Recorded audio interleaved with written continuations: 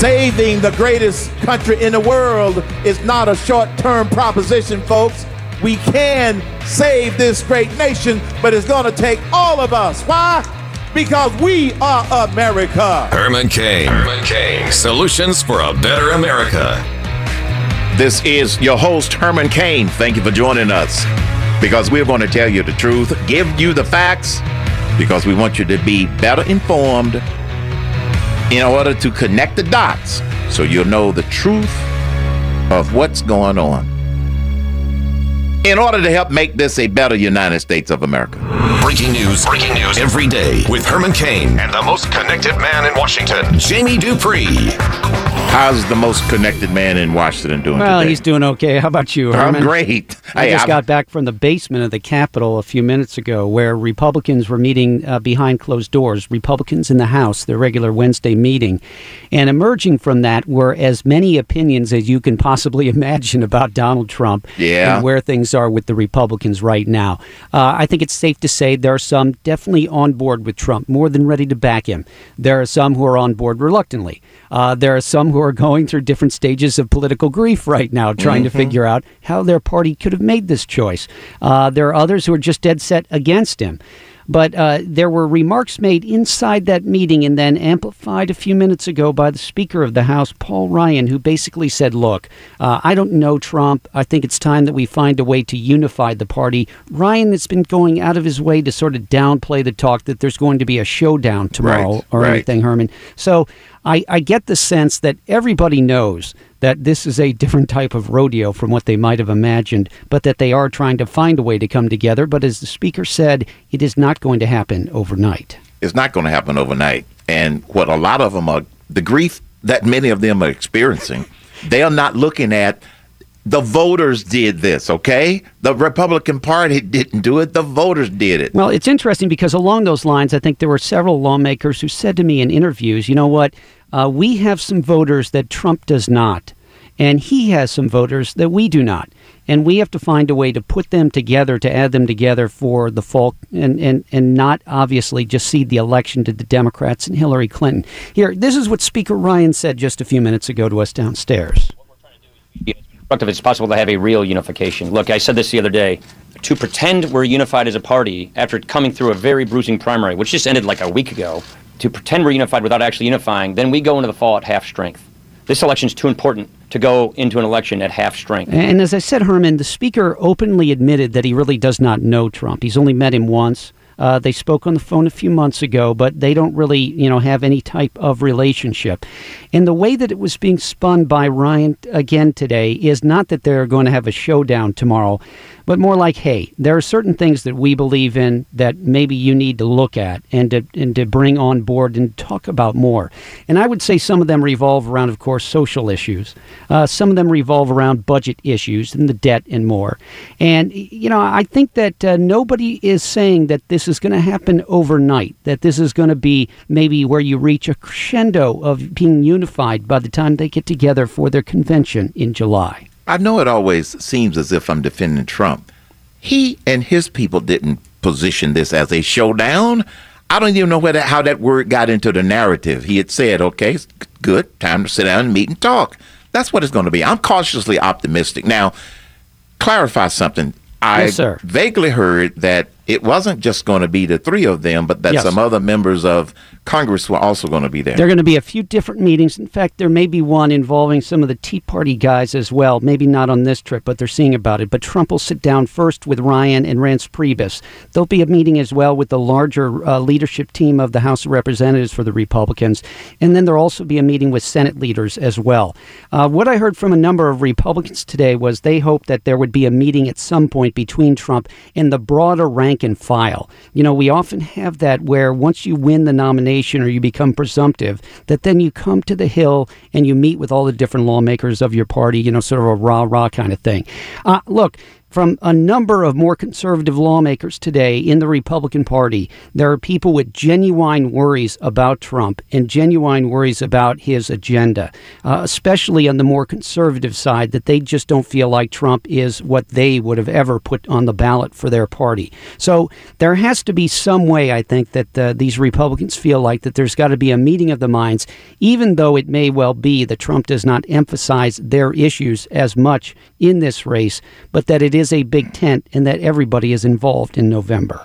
The tent is bigger, and now they want to get picky about who's in the big tent. I get the part that there are some supporters of the people that are elected, but also you can't deny the amount of support that he's been able to gather. Here, I'll give you one remark from a guy named Tim Hulskamp, who is from the state of Kansas, a very conservative member of the Freedom Caucus. Right. And he told me, he said, look, I can't get comfortable with Trump if I'm worried about what he's going to say on TV. He said he's a 9-year-old son. He says, I can't have my 9-year-old watching on TV when Trump is on because I'm worried about what he is going to say that might be vulgar or crass. And, it may sound goofy to some, but I do think in the heartland, there are some Republicans and there are some Republican voters who do feel that way and feel like it needs to be addressed by Trump in some way. Now, for others, that's a selling point for Trump. That's exactly what they want. They want him to be unchained. They want him to be unleashed. They want him to say whatever at any point in time. But obviously, there are a lot of different views, as you would expect, Herman, among 200 plus different people in the same party. If you go back and count the times that he has said something that quote unquote was vulgar, that's one thing. Crass, that's another thing. I mean, sometimes they latch onto something, Jamie, and it becomes the thing that they singularly focus on. Sure. And at this point, I mean, the speeches that he has made since he became the presumptive nominee, I haven't seen any of that. So hopefully it'll just take a little time in order for them to get more comfortable with it. I get that. I'm cautiously optimistic about the meeting tomorrow, and I look forward to see what Ryan would have to say and what Priebus would have to say and Trump would have to say as a result of that meeting. I think you're going to see a lot of very positive remarks tomorrow. I don't think there'll be much emphasis on the negative. Here's another quote from a guy that I interviewed downstairs as well, a very conservative lawmaker, Matt Salmon of Arizona. Mm-hmm. Asked about Trump, he said, quote, "He, Trump, is clearly left of Hillary Clinton on foreign policy. I have worries about that. But what overrides everything," Salmon then told reporters, "is who I believe that Hillary Clinton will appoint to the Supreme Court." And so Salmon says, even though he believes that Trump will govern center-left, he says he's got to vote for him simply because he can't afford to have Hillary Clinton win.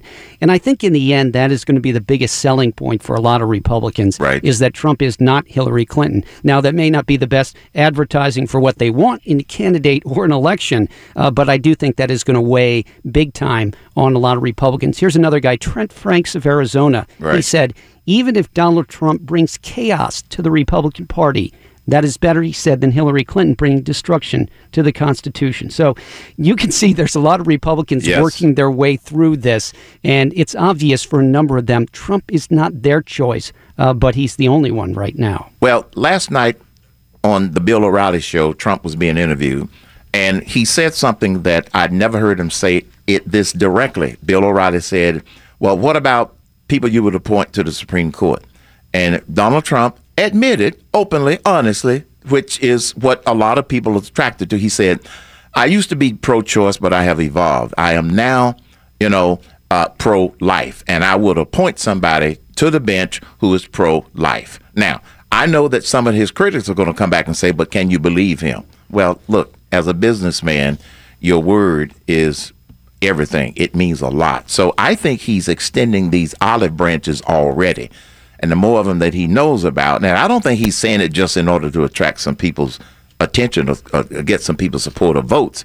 He has said before he has evolved on that issue, but a lot of people still wanted to push back and criticize him. Yeah, I think there's just the feeling from a lot of people in the pro-life community, and I heard this again today from GOP lawmakers, that, they hear that, but they're very suspicious of Trump overall on the issue of abortion, and that makes it very difficult for them to stick with him. Again, I think what I'm seeing here is not a party that's about to come apart, but a party that is sort of going through a bit of, well, now wait a second, we got elected here on a conservative agenda, and a lot of these things are not really part of what Donald Trump has been bringing to the fore. And I think even if it's just sort of through olive branches like that or other ways to talk about it, that if they can paper over that and still have it in the platform, still have it, every once in a while, alluded to by Trump on an issue like abortion or others, they'll be able to bring people on board. But I would say that it's obvious. It's not just moderate Republicans. It's not just sort of conservative. It's not just real conservatives. Across the board, there is both support and I think real worry about Trump and how he would govern. Well, I think that the people who are doing the voting are saying, okay, I understand your conservative agenda and your conservative ideology, but how much of that have you actually gotten done? Yes, they're moving it slowly and gradually down the road because that's the way things move at that pace in Washington, D.C., but the people are saying something else. One quick question about the election results. Did a poll predict for Nebraska that if Cruz were still in the race, Cruz would probably win Nebraska? I don't know if there were any polls from there, but I would have expected that, yes, that would have been a Cruz state, I think. Okay, but then... if the race had still been going on. Right. But, in the last few weeks, the momentum has moved away from Cruz so much that it might have even been that it would have had to have been like about a month ago and Cruz would have won. You know what I mean, Herman? Yeah. Not right now after the last few weeks. But yes, that is a state that I think Cruz would have been more successful in than Trump. If you look at sort of the plains and out in the Intermountain West, Trump did not do all that well. Now he has a chance, obviously, to sort of amend that and get out there and again, build bridges and bring these people on. I don't think we're going to see Republican unity overnight. Judging from today in the hallway, there's still a lot of people of a lot of different minds on Trump, but I do think they are moving to a point where they're moving more together rather than going further apart, but we'll see. I would agree with. Well, Jamie, we always appreciate your perspective, sir. Hopefully you can be with us again tomorrow. Sounds good, Herman. See you then, buddy. All righty. You're listening to the